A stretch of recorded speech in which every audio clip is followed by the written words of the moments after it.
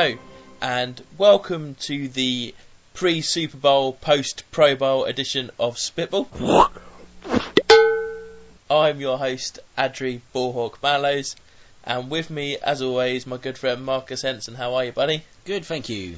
This is a bit of a special week for us, not just because we have a very, very big game coming up on Sunday, but it's also... Is there?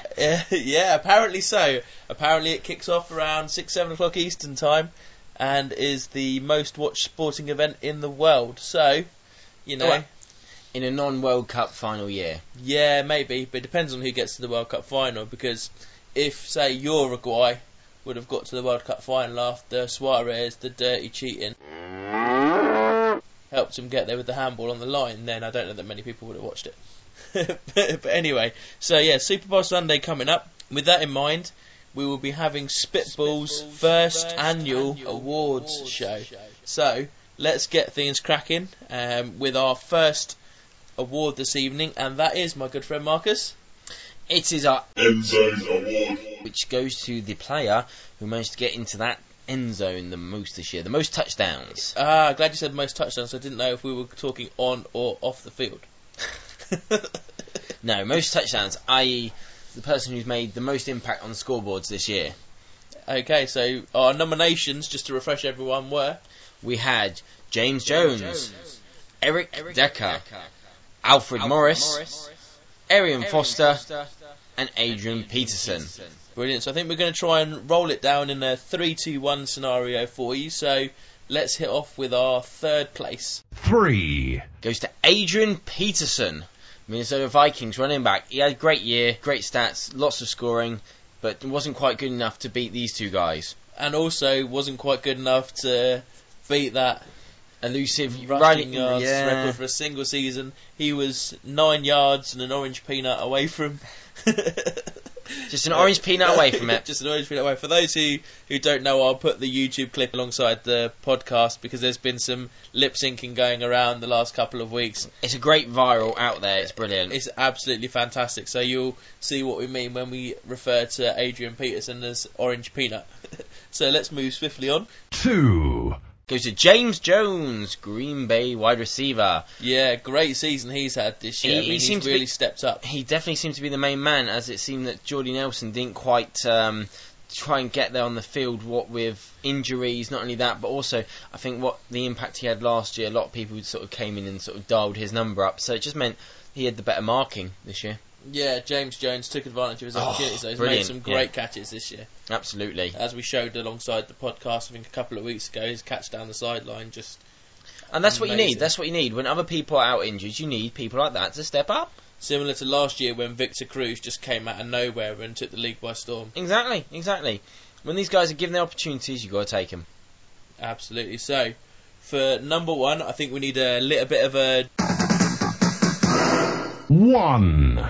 Arian Foster, Houston running back. Great season. Yeah, literally as we are in sync there. I mean, we knew he'd have quite a good season. I mean, we all expected it from him. He had the skill set. He had the guys in front blocking for him. It was just a case of actually seeing whether he'd actually manage to stay healthy and actually get it done. And I would say a conservative coach who likes to control the clock a lot as well. So he likes to rely on his running game, take away the time of possession so that when he does get the lead, it allows his defence to get even more pressure on the opposing quarterbacks because he knows short of time they've got to throw it. Yeah, exactly. I mean, it does definitely help. I mean, that's a great defence he's got there. He's got some great people to pressure. But the fact is, you do see that. You looked at Schaub's numbers or like Andre Johnson, they're not outstanding seasons. They're just good seasons, But you give someone like Arian Foster the chances. I mean, it wasn't just running through touchdowns. He was catching them as well. Yeah, and a great asset to the team. So congratulations to Arian Foster for being Spitball's first annual End Zone Award winner. Next, we move on to an award that is very, very close to my heart, bearing in mind it is the Bullhawk Award for most interceptions in the season. So, well, Adri likes to call it his own award. Yeah, it is my own award. I won it for our team last year, 7 picks in 14 games. Technically 13 because one was a default win. So 7 in 13 games I think is not a bad return. It's not a bad return at all. Exactly, not too far off probably our winner who got that many in 16 games. Yeah. Who's the better Bullhawk? I don't know, you tell me. Right, so the nominations for this were Richard Sherman, Seattle Seahawks, Patrick Peterson, Arizona Cardinals, Stevie Brown, safety for the New York Giants, and Tim Jennings for Chicago Bears. Same again, we'll roll down 3, 2 and 1. So we have 3, Richard Sherman, Seattle cornerback, and played his part alongside a lot of other young players in that defence. That was a great defence this year. I mean, got to hand it to the coach, the way he's come out and the mentality. He took a very young team. He himself wasn't overly experienced as a head coach towards pretty much his first go at being a head coach in the NFL, and he's handled it great. I mean, you look at the playoffs. That's a tough division as well. People are saying taking them out from San Francisco, who of course are this year Super Bowl contenders. Yeah. So you can't deny anything coming out of that group alongside them. No. St. Louis Rams, we improved this year. Cardinals started well with their 4-0 run. Yeah, then they ran into the Bills. Yeah, well, I don't know what they ran into, but it was almost like a brick wall knocked them sideways. It was the Bills, just for reference. But actually, a lot of people sat and said that nothing's going to come out of the West except for San Francisco. Yeah, I said that myself, and I have to hold my hands up. You know, stand corrected. Credit where credit's due. It was actually a great division to watch this year. So therefore, I mean, there's a lot to be taken away from that. But what we're really looking at are the rookies and the first and second yearers on that team, and it's going to be dominant, that defence, for quite a few. Very scary. Next year they'll have more time to study Kaepernick, because he is going to be the 49ers starting quarterback going forward. I mean, we don't know at this stage what's going to happen to Alex Smith, whether he'll be traded away or whatever. Marcus is gesturing that he's just going to be walking away or flying away like a fairy, who knows. But either way, you're saying he's not going to be in San Francisco next year. No, he won't be in San Francisco, I don't think, because the problem is he's put so much time and effort into attempting to be a first-string quarterback, and he's had the reps to, I think, consider a few teams need at least a good enough quarterback of his calibre to sort of hold their ship steady. And I mean, there's a few of them. Yeah, put you on the spot. Jacksonville! Yeah. Who, other than Jacksonville, would Alex Smith be most suited to? Jets. Could go from San Francisco to New York. I think the jet system could work quite well, because it's quite a run-heavy system, something that has been predominantly used in San Francisco the last couple of years with Frank Gore being his back. Yeah, but would he want to move into that media circus Yeah. that is, bearing in mind you still have Sanchez as the starting quarterback, and Tebow, and McElroy? You're looking at people who need them. I mean, you could possibility of seeing like Philly, maybe they're up and ahhing. It looks like Michael Vick won't be there this time next year. He's going to be on his way out, just like Andy Reid was. Kansas City, speaking of Andy Reid, I don't think Castle's the man to do it there, and I think Chief fans are getting frustrated and a little bit irate. Neither him nor Brady Quinn are the way forward for that franchise. So would he could potentially take a punt on Alex Smith, or would he? There's a few rumours flying around that potentially you could end up seeing Vick in Kansas. Possibly. But we do digress. Yeah, let's move back to the Ballhawk Award. So, third place was Richard Sherman. Second place, Stevie Brown. Surprising for the New York Giants. It was that surprise one where you sort of looked at it and the only safety within the actual nominations, and he's there at number 2. Yeah. New York Giants didn't seem to be a great takeaway team this year, but therefore they've done it all in secret and managed to get into the top of our table. All in all, they weren't a great team this year, because Eli Manning was either on fire throwing 5 touchdowns or 5 interceptions, so it was kind of which Eli's going to turn up this week.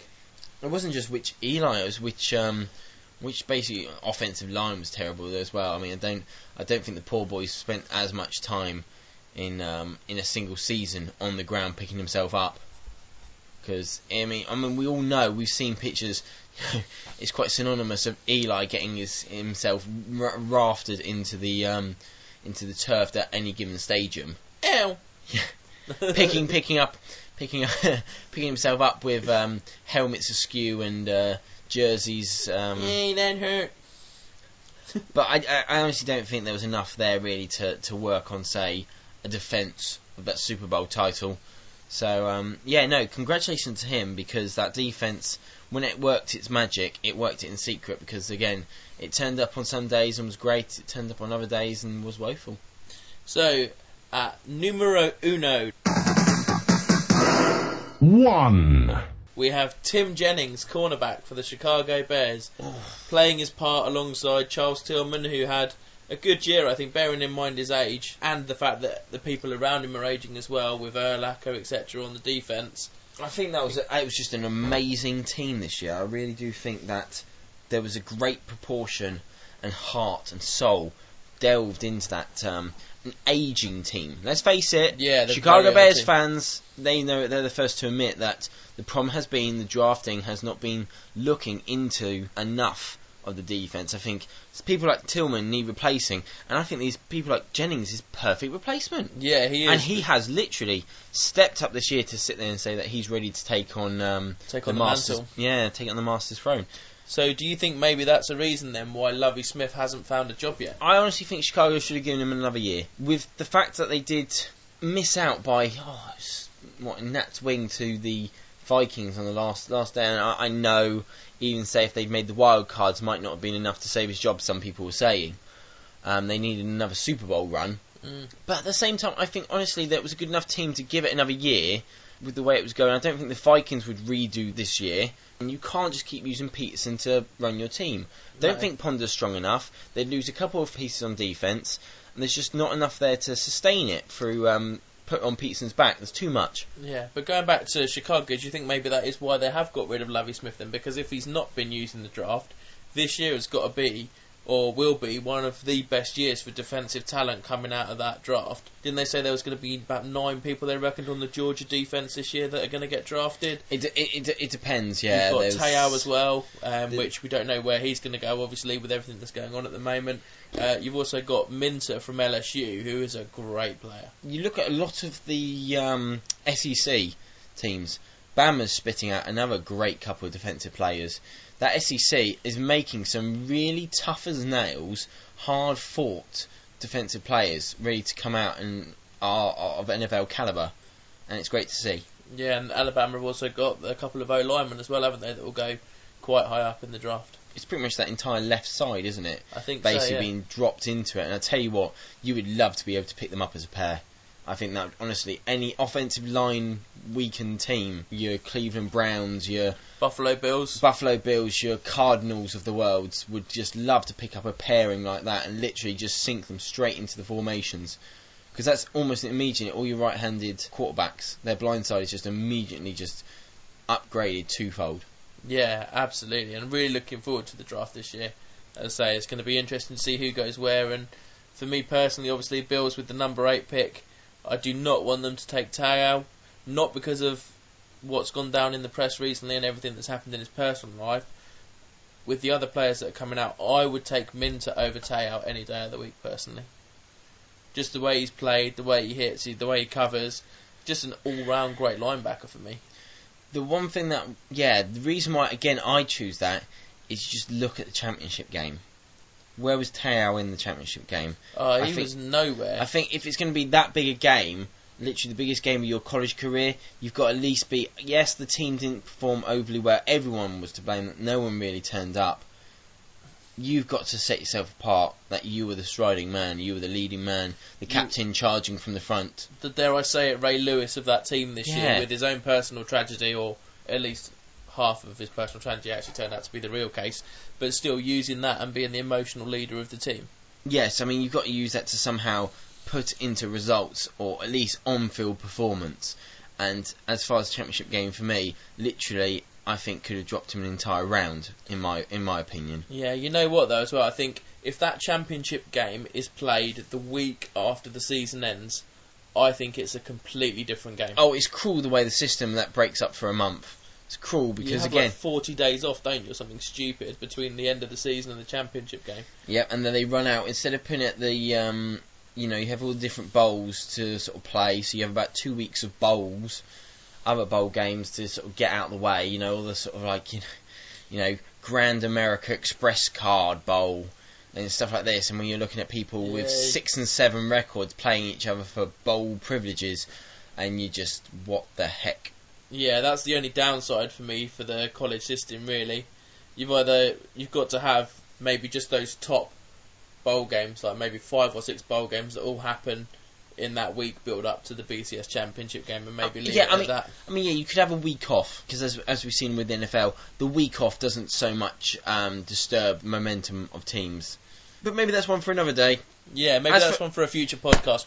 We'll bench that for now, and we will plod on with our awards. And next up, we have the Golden Boot for most points by a kicker, which will be hosted by my good friend Marcus. So, Golden Boot this year, we're working on different approach to this, because it's not just merely most overall kicks and percentage. What we decided to go for was the person who sort of put both elements together. So we're talking the best field goal and extra point guy from around the league. So we've added it all together. So for our Golden Boot, we have a couple of nominations, and they are Shane Graham, Houston Texans; Jason Hanson, Detroit Tigers. Hang on, whoa. Did we just step into baseball? We did, because I do apologise for all Lions fans, because I am thinking baseball. That is a 2-day-old conversation suddenly kicking back into formation there, so I apologise. Matt Bryant, Atlanta Falcons; Lawrence Tynes, New York Giants; and Blair Walsh, Minnesota Vikings. Not the Twins? No. Okay. Managed to get through the rest of that without embarrassing myself. Yeah, you did well there. Now buddy. the foot is out of my mouth. We'll start at 3. And that goes to Blair Walsh of the Minnesota Vikings. Yeah, what a great season that guy's had. He's kicked 5 or 10 field goals this year. Oh, over 50 yards. Oh, yeah. The over 50 percentage was mental. If we were just judging it on length, the kid was literally neck and neck with like Greg the Leg. The fact that he sort of came out through college, he didn't think he'd actually be able to progress. So it's great that he's managed to come out actually into the NFL and do well. Made a hell of an impact to that team. Scored the points when needed. Oh yeah, there was a lot of field goals coming out of Minnesota this year, especially when they couldn't get the throwing game. But only third place, because now we go on to number 2. That's Matt Bryant of the Atlanta Falcons. Some great clutch kicking. Clutch kicking was what he was all about this year. We've talked about it before, how many times this season Atlanta have just had one of the worst games you're ever likely to see, and yet somehow they string 2-3 passes together at the end of the game and be like, Mr. Bryant, can you please go and win us the game now? Oh, by the way, yeah, it's for your paycheck. It's kind of what you're supposed to do, so off you trot, and just 9 out of 10 times through the up. Ignore the 70,000 fans. Yeah, the only beef I have with him was that kick against the Seahawks. The old tester shot. That's slightly to the right. Yeah. Oh, there's a little bit of a breeze. Oh. What? No, there isn't. It's a dome. Yes, but no, I think still then, I mean, there was, like you said, it's not just that one kick that he managed to clutch. There's a good 4 or 5, because Atlanta literally owe him to get them to that number 1 seed. Game, and number the champion. 1 seed. Because it was just dominant on the comeback performance. They had the quintessential Eli Manning season towards the end. Yeah, absolutely. And who do we have at 1. Lawrence Tynes of the New York Giants. Wow, and we were just saying how bad a season they'd had. As far as it went, it was actually kind of weird, because when we totted up the two things, he was about 3rd place when it came to actually field goals. But then we suddenly looked at it, and his extra point percentage was mental. He had a number of extra points he kicked. Yeah, and literally, as it progressed in, and we kept totting up our scoring system, he ended up on top by a good sort of 3 or 4 points. Yeah. And we just couldn't believe it, because we're looking at it, all these other people who progressively did so much better through field goals, and you tend to think as kickers, the field goal is what would win the day for them. But as this was the Golden Boot, which generally means top scorer. Yeah, it's basically coming through, and he managed to playing both sides of the kicking spectrum. Fair play to him, because again, it's not easy to survive in that environment in New York. It's a horrible place as far as media speculation, the ever-watching eye, and in that, I'm not saying anything bad about the city. Don't get me wrong there. No, don't want any great city. Don't want any complaints about that. I'm not saying we love New York. What we're saying is that it's just, as far as celebrity, sports personality, y'all ain't going anywhere to be easy life. Would you say that the New York press is worse than the English media? In which speculation? Are we talking English media as a whole, or as far as football goes, Well, as far as English for example, football, sporting-wise, for all our American listeners, soccer. Whenever we do well at any sport, whether it be football, the Olympics, there's the Olympics, everything else, everyone's the greatest thing since sliced bread. But suddenly, for example, the cricket team, we got to number 1 in the world. The papers were all over it in cricket, saying how great we were. We lose a few matches in India, and next week, there's a crisis and all the stuff about Peterson and who knows what. So it just never seems to end. There just always seems to be talking about something. There's a greater spotlight through us because the amount that we have to focus on is that we tend to play sports one at a time. The American press tends to centralise because where the seasons lie, focus on one sport. That gets everyone's attention, and then we go on to the next sport. That gets our full attention. Yeah. So I think the problem is there. Whereas we literally we overlap constantly. What we do is we'll have multiple fingers in multiple pies. The Yanks tend to literally just put their full fist into one pie and literally don't let go until it's all gone. So therefore, you have got a higher concentration of media, and it's not even New York because LA tends to be the other power, the West Coast power. Again, anything that's happening in New York, LA is going to be jumping onto it, and then again, every major city will have its own. Like you go anywhere in Texas, Dallas Cowboys can either do no wrong or the scourge of the earth. You know what I mean? Depending on it depends season to season. I'd love to talk to some people in Dallas about what they honestly think of Jerry Jones. That would be if anyone's out there. Yeah, can we use a bleep on? I think we'll have to make sure we have some kind of sort of swear buzzer. Swear buzzer, what, every time I say Jerry Jones? And the profanity start. Ah, right, yeah, okay, quite possibly, yeah, but, it would be great. I think we need to try and get on that. Next year, maybe, we'll have someone, when I get to do my fan interviews, I'll hopefully find someone deep in the heart of Texas that wants to be interviewed about the Cowboys. And if they want, we can do a one-on-one interview to go the whole hog if they tend to be a rich oil baron who can afford to fly us out there for an interview. Yeah, literally. I've got a caterer as well, so you would have to bring him out there. The guy from the sandwich shop at work, he wants Tony, he wants to be in doing the catering, so... Yeah, there we go. And we've also got so we've got our makeup chef, girls, yeah. and we're going to need a whole private jet. Send us a private jet. Who are the makeup girls?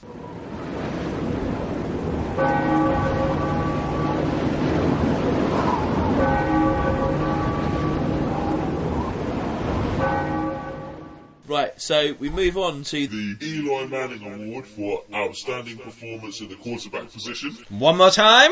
The Eli Manning Award for Outstanding Performance in the Quarterback Position. I love how you managed to smack your knee halfway through that and go through Eli Manning. Eli Manning. Ow. Ow. Peter Griffin style. Ow. Ow. Manning style. Ew. Ew. Anyway, we move swiftly on to the nominations for the Eli Manning Award for Outstanding Performance in the Quarterback Position. We have Matt Ryan from Atlanta, RG3 from Washington, Aaron Rodgers, Green Bay Packers, Peyton Manning, Denver Broncos, and Russell Wilson, Seattle Seahawks. All of whom have had great seasons individually for their team. Almost go as far as to say they're probably all their own team's MVPs. The one I'd think about changing there would be possibly changing Matt Ryan for Julio Jones, just because if you look at the way that Julio Jones has come out as a presence, I think that's a great future bid in Atlanta. I mean, yeah, kids young. A great trade at the time as well. How'd you let him go? Kicking themselves. But still, no. I think they are literally. The quarterback position is a tough position, but at the same time, it's a well-needed. You need a tough person there to be able to deal with the punishment, but also hand out the glory at the end of the day. Yeah, so we move on to number 3.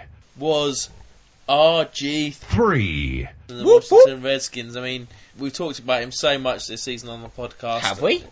I think we may have mentioned his name once or twice. Potentially in the Offensive Impact Player Award that we have. We might have mentioned him a few times.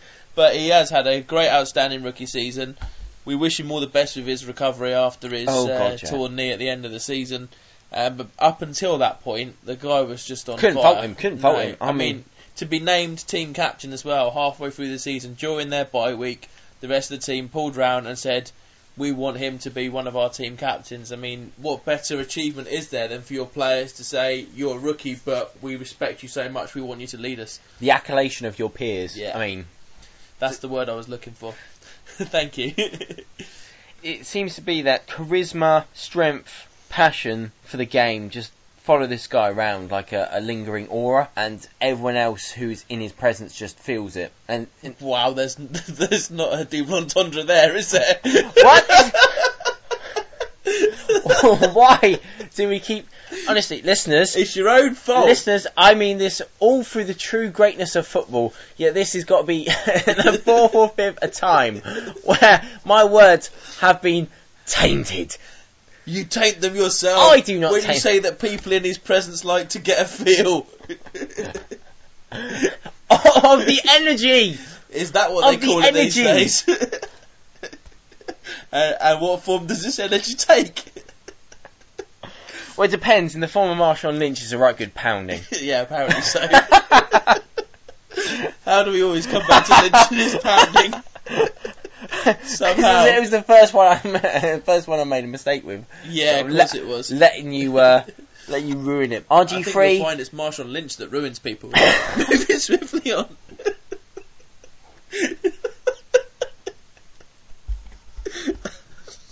Take a breath, breathe, Marcus, breathe. We will move on to number 2, being Peyton Manning. Yes. Bring Wow. it back down to earth. The comeback king. I mean, everyone's... The they comeback prince, bearing in mind the comeback king has got to be Adrian Peterson. I don't know, though. Neck injury, I mean... Double knee surgery. Yeah. I think with Manning, it was more significant because people were sort of looking at this at a time when maybe other people would have gone, this is the sign to stop. What, because of his age? Is that why you're thinking? Yeah, I mean, we're talking, 98 he came out of the league? So it'd be 2 years after Lewis, wouldn't it? So Yeah. that would give him 15, yeah. 15, sorry, not 16. 15 years in the league. He's taken a lot of punishment. The guy's over the 35 marker, which tends to be the one that people sort of like start alarm bells ringing in professional sports these days. So therefore, it could have been, right, serious injury to my neck. I think it's time to call it a day, don't you guys? I've got a ring on my finger. I will always eat and drink for free in the city of Indianapolis. Yeah, it's the house that Peyton built, isn't it? That Lucas Oil Stadium. That's how it's exactly as they call it. But the fact is, he managed to come back, dropped as it was by his beloved team, the one where he could do no wrong.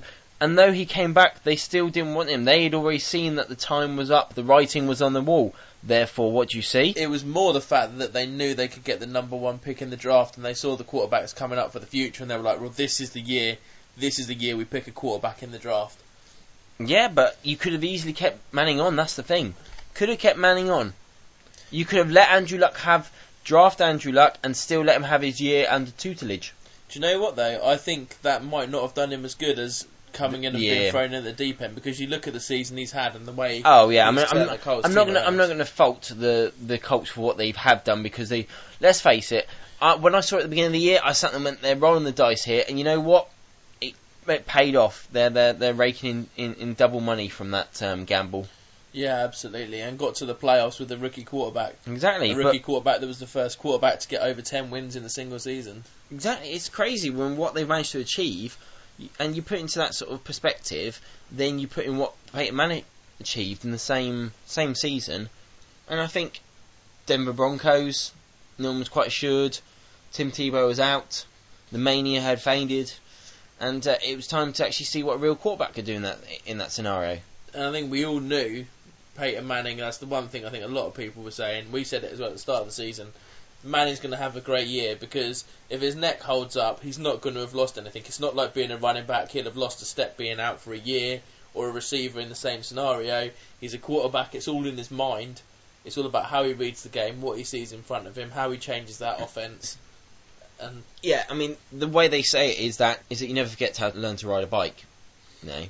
So therefore, at the same time, you put him under the helm of that team.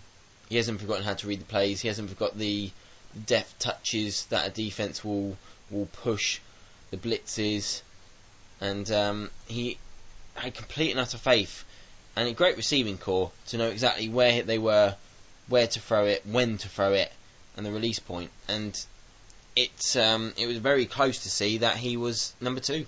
That's it, and as well, of all the people we said at the start of the season, we thought he'd be thrown to Demarius Thomas the most, didn't we? But it turned out Decker was the most touchdowns, wasn't he, for Denver? Decker was the most touchdowns. I mean, Thomas managed to rake in the most yardage on the team, but literally when he wanted to get it done in the end zone, Decker was his man. And he found his old combination with Brandon Stokely as well, which I was glad to see, because Stokely's another one of those kind of journeymen, if you will. He's kind of been around quite a few teams, never really been settled outside of Indianapolis, and now he's kind of found his home again in Denver with Peyton. These stories always come out. It's part and parcel of the magic that you can get with the NFL. I think that a lot of time this sort of stuff doesn't spout from other forms of sport. No.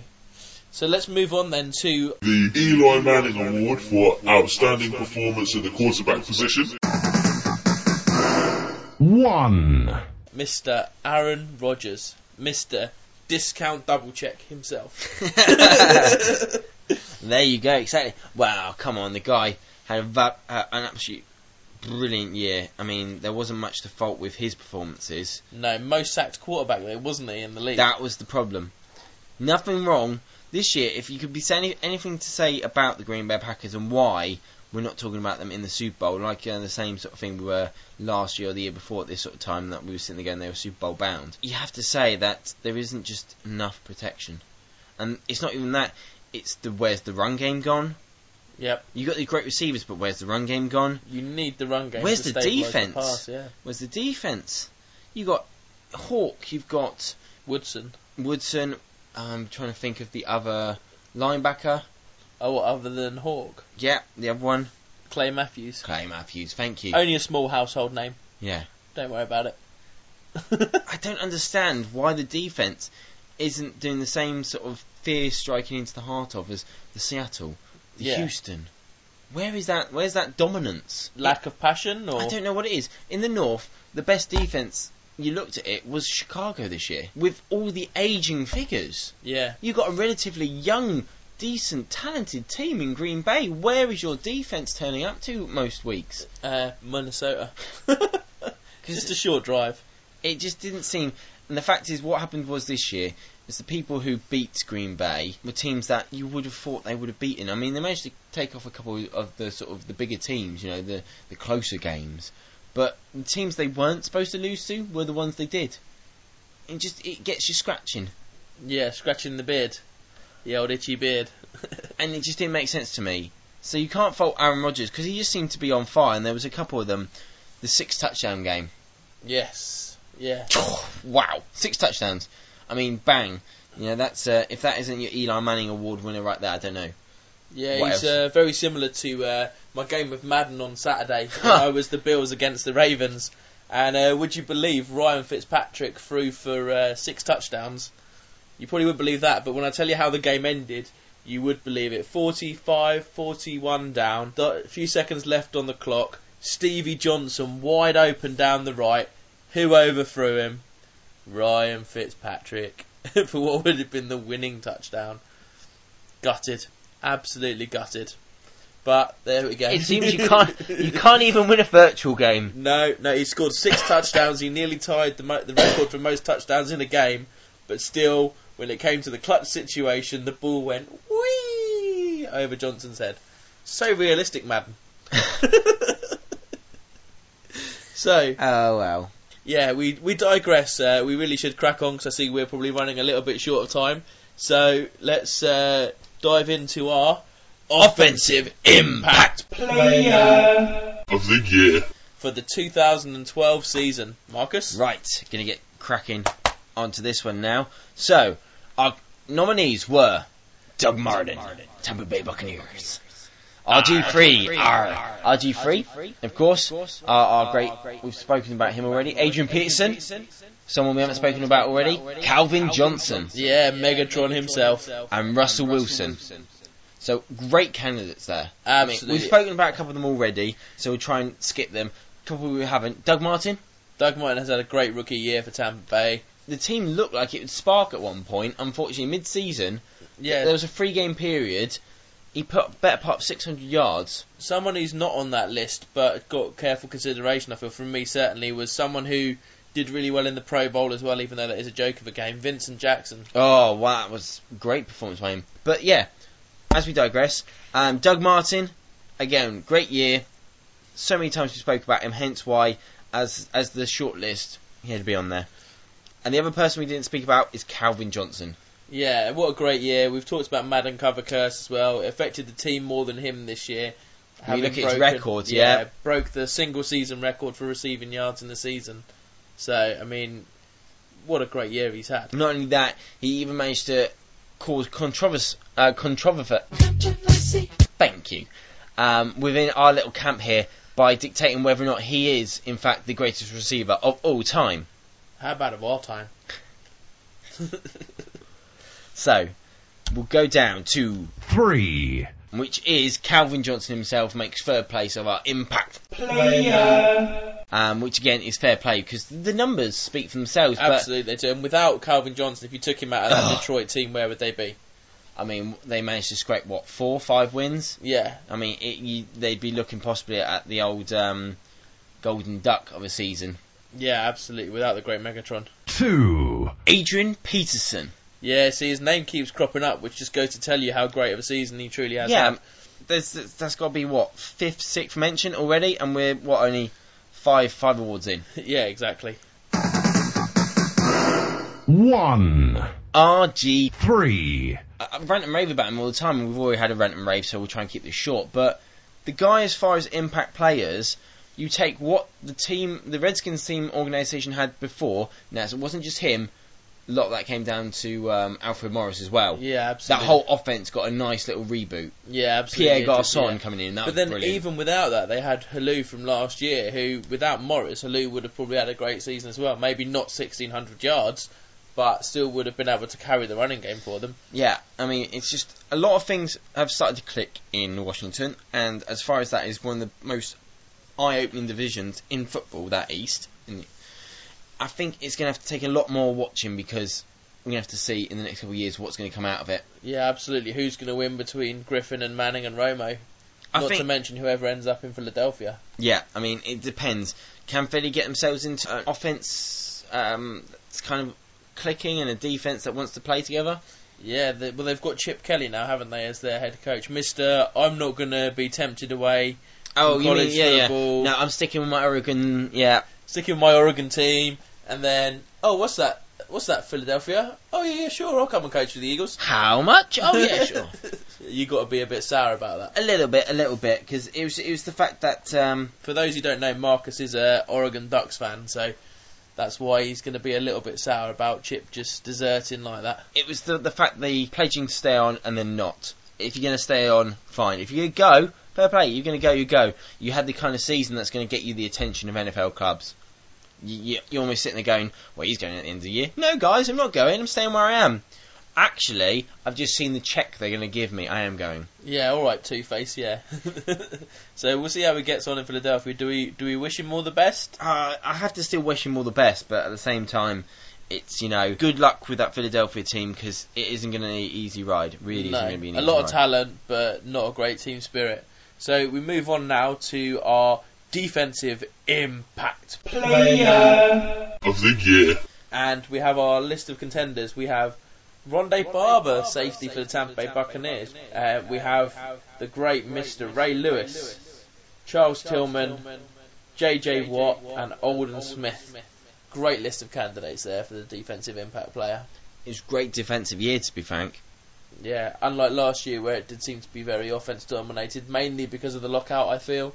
Yeah, I think it was. Yeah, this year they had a full off season and everything else. So we go with number 3, Mr. Ray Lewis, the award namesake himself. Absolutely, and he didn't win it this year because he didn't play all season. Quite frankly. Yeah, I mean, you think what he's done, especially in the off-season run. Yeah, the postseason just lit up with the great story. The I am going to retire. Oh my God, every game could be his last. Yeah. But not only that, the fact that he has been the defensive impact player every single time. Yeah. Double figure tackles every single time. possibilities of interceptions when he can catch them. Yeah. But still, it has to be said, the guy is playing, fractured the finger Yep. as well. We all saw the, I don't know if anyone else saw the pictures of him on the sideline getting his finger snapped back into place. Yeah, ouch. But, yeah, and then coming back, missing a single play for it. Yeah, it's unbelievable, isn't it? The toughness of these guys. No, it's crazy. 2, We have Alden Smith, San Fair play, Francisco fair 49ers. Another person who's had a great year in a great defense, really, but he has made a difference, especially with his sack count. Yeah, I think the sack count's really been dominant because that's what San Fran needed. Some dominance, some sack, something just to create pressure. You know, you turn your second down and short into a third and long. Some sackability. Yeah. Quite literally. 1, We have the king of swatting, the king of sacking, the king of pretty much everything on the defensive line this year. The king of playing on when you split your finger right open. Oh yeah, and you splatter your shirt in blood like he did in the Pro Bowl. And then turning around and playing wide receiver. Yeah. Probably should have stuck to defense though after that. But yes, we're talking about J.J. Watt of the Houston Texans. It's just been outstanding all year. Over 20 sacks this year. Ridiculous number of pass deflections at the line of scrimmage. He was simply everywhere across that defensive line. Literally, Houston, as far as that front seven, I don't think they would have been anywhere near as dominant because, of course, the pressure, the pure power. It's just incredible what he's done. Yeah, so now we're going to move on to the Rookie of the year. And it's back to me this time. Okay, so going back to the Rookie of the Year, and we had a very long list of people because we had to drum up a lot of people, and we went, oh, what about this person? Oh, what about this person? And we couldn't stop adding. We had to sort of, in the end, sort of hold our horses at 10. And just quickly in that, we won't go through the list of all 10 names. No. What we will say is that the Rams fans did not rally around Marcus, and we did not get enough comments to take Stephon Gilmore out of the list, unfortunately. You let me down, guys. You let me down. Oh. Yeah, you should see the look on his face. Yeah, it's very, very puppy dog face at the moment. Maybe with some Puss in Boots eyes as well. If you could see it, we'll show you the picture. That's what Marcus looks like right now. So we move on then. I look like all the time.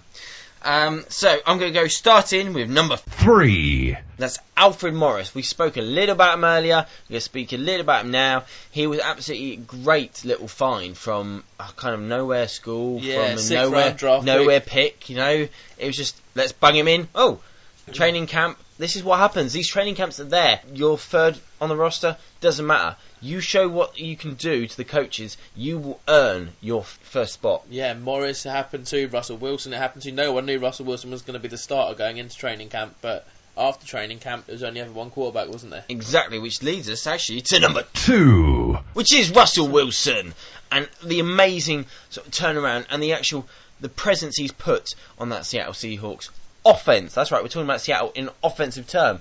And the fact is, he's managed to work really nicely with Marshawn Lynch to create this nice sort of tandem, whereas the ground attack works with a sort of offensive sort of air attack.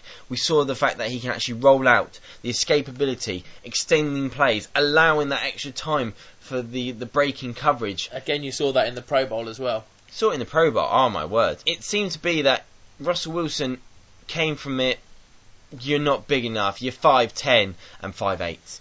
I love how they put that on his profile. He's 5'10 and 5'8". Oh, is he? Yes, 5'8", because the 5'8" of an inch make a heck of a difference. Absolutely they do. Talking about how he's in the same class as Drew Brees, who at 6 foot never quite got the accolade because he's too small. Well, you know what? Can turn around, and all his doubters can just eat their words now, because he's there, and he's reaching the Pro Bowl in a rookie sense. He's going to build on this, the foundation's there, and kid's going to go far, and I think it's great to see. But of course we have to go to number 1, and that is... What number? 1, One last time, what number? 1, And at number 1 we have 3, an RG. 3, That's right, we've mentioned again as our Rookie of the Year this time. Crazy. We're just completely enamoured by this man. It's the fact is that he literally blew our socks away throughout most of the season. He fought above and beyond the Call of Duty, maybe too far above and beyond the Call of Duty it seems in the end, but at the same time you sat there and you loved the passion, the fans loved the passion, the players loved the passion. And forgive the wrestling pun here, but he is the people's champion of the NFL in my eyes.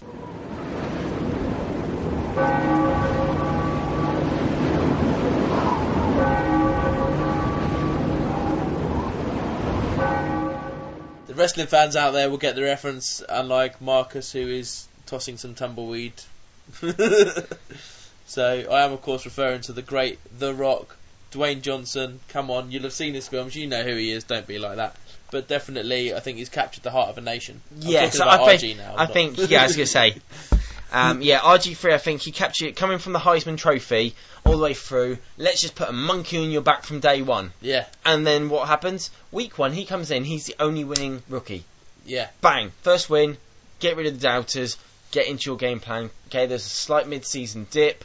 They came on a very harsh road regime, which you couldn't actually sort of get out of. It was there. It was a bridge you have to cross. It's going to be tough. You face it, get through it. You did. Brilliant. You've come out the other side. A little worse for wear, but hopefully stronger of will. Yeah, absolutely. So now we'll finish up with our most valuable player of the season, voted by our dedicated Spitball listeners. So we have in third place JJ Watt. You're going to hear names that you've already heard for good reason. Over and over again. There's a reason why they're MVP candidates. Absolutely. The second place was Megatron, Calvin Johnson. And numero uno, most valuable player of the 2012 season. You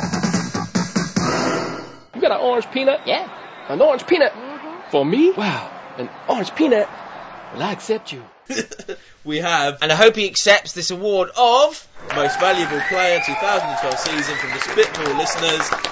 Yay! Rapturous applause.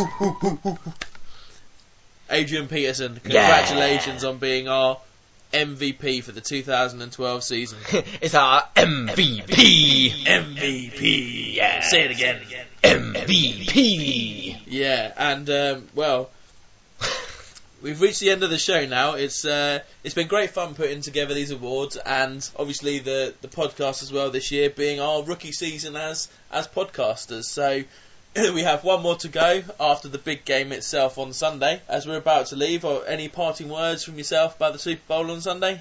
You guys out there, it'll be the last show of the year. Anyone who hasn't had taken the opportunity to sort of chuck us a question, however crazy, because it is the sort of last podcast of the year, so let it go as crazy as you like. You get in contact with us. We're talking to you, Harry. You know who you are. Get in contact with us. We'll try and get it read out. No, not we'll try. We will get it read out. Absolutely. And it's the last show of the season. Show of the season. We will get read out, no matter how crazy it is, and we will answer them in double entendres, as it were, courtesy of Mr. Henson. And then the ensuing 2 minutes of laughter that someone's going to have to edit out, otherwise this show's pushing on an hour. Yeah, exactly. Well, that's what we have an editor for. But yes, guys, tell us how we did. Tell us what you want to say.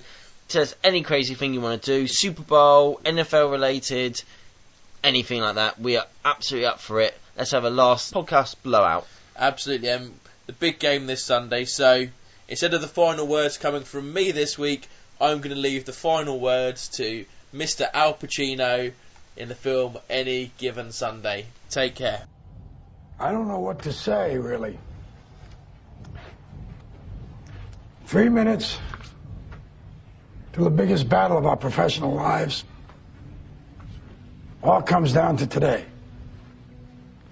Either we heal as a team, or we're going to crumble. Inch by inch, play by play, till we're finished. We're in hell right now, gentlemen. Believe me.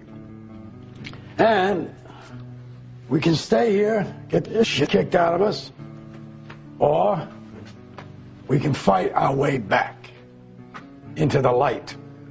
We can climb out of hell. 1 inch at a time. Now, I can't do it for you.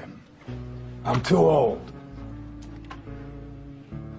I look around, I see these young faces, and I think, I made every wrong choice a middle-aged man can make. I threw away all my money, believe it or not. I chased off anyone who's ever loved me. And lately, I can't even stand the face I see in the mirror. You know, when you get old in life, things get taken from you. I mean, that's part of life. But you only learn that when you start losing stuff. You find out life's this game of inches. So is football. Because in either game, life or football, the margin for error is so small. I mean, 1/2 a step too late or too early, and you don't quite make it. 1/2 second too slow, too fast, you don't quite catch it. The inches we need are everywhere around us. Hell yeah. They're in every break of the game, every minute, every second. On this team, we fight for that inch. On this team, we tear ourselves and everyone else around us to pieces for that inch. We claw with our fingernails for that inch. Because we know when we add up all those inches, that's going to make the difference between winning and losing. Between living and dying. I'll tell you this, in any fight, it's the guy who's willing to die who's going to win that inch. And I know if I'm going to have any life anymore, it's because I'm still willing to fight and die for that inch. Because that's what living is. The 6 inches in front of your face. Now, I can't make you do it. You got to look at the guy next to you. Look into his eyes. Now, I think you're going to see a guy who will go that inch with you. You're going to see a guy who will sacrifice himself for this team because he knows when it comes down to it, you're going to do the same for him. That's a team, gentlemen. And either we heal now as a team, or we will die as individuals. That's football, guys. That's all it is. Now, what are you going to do?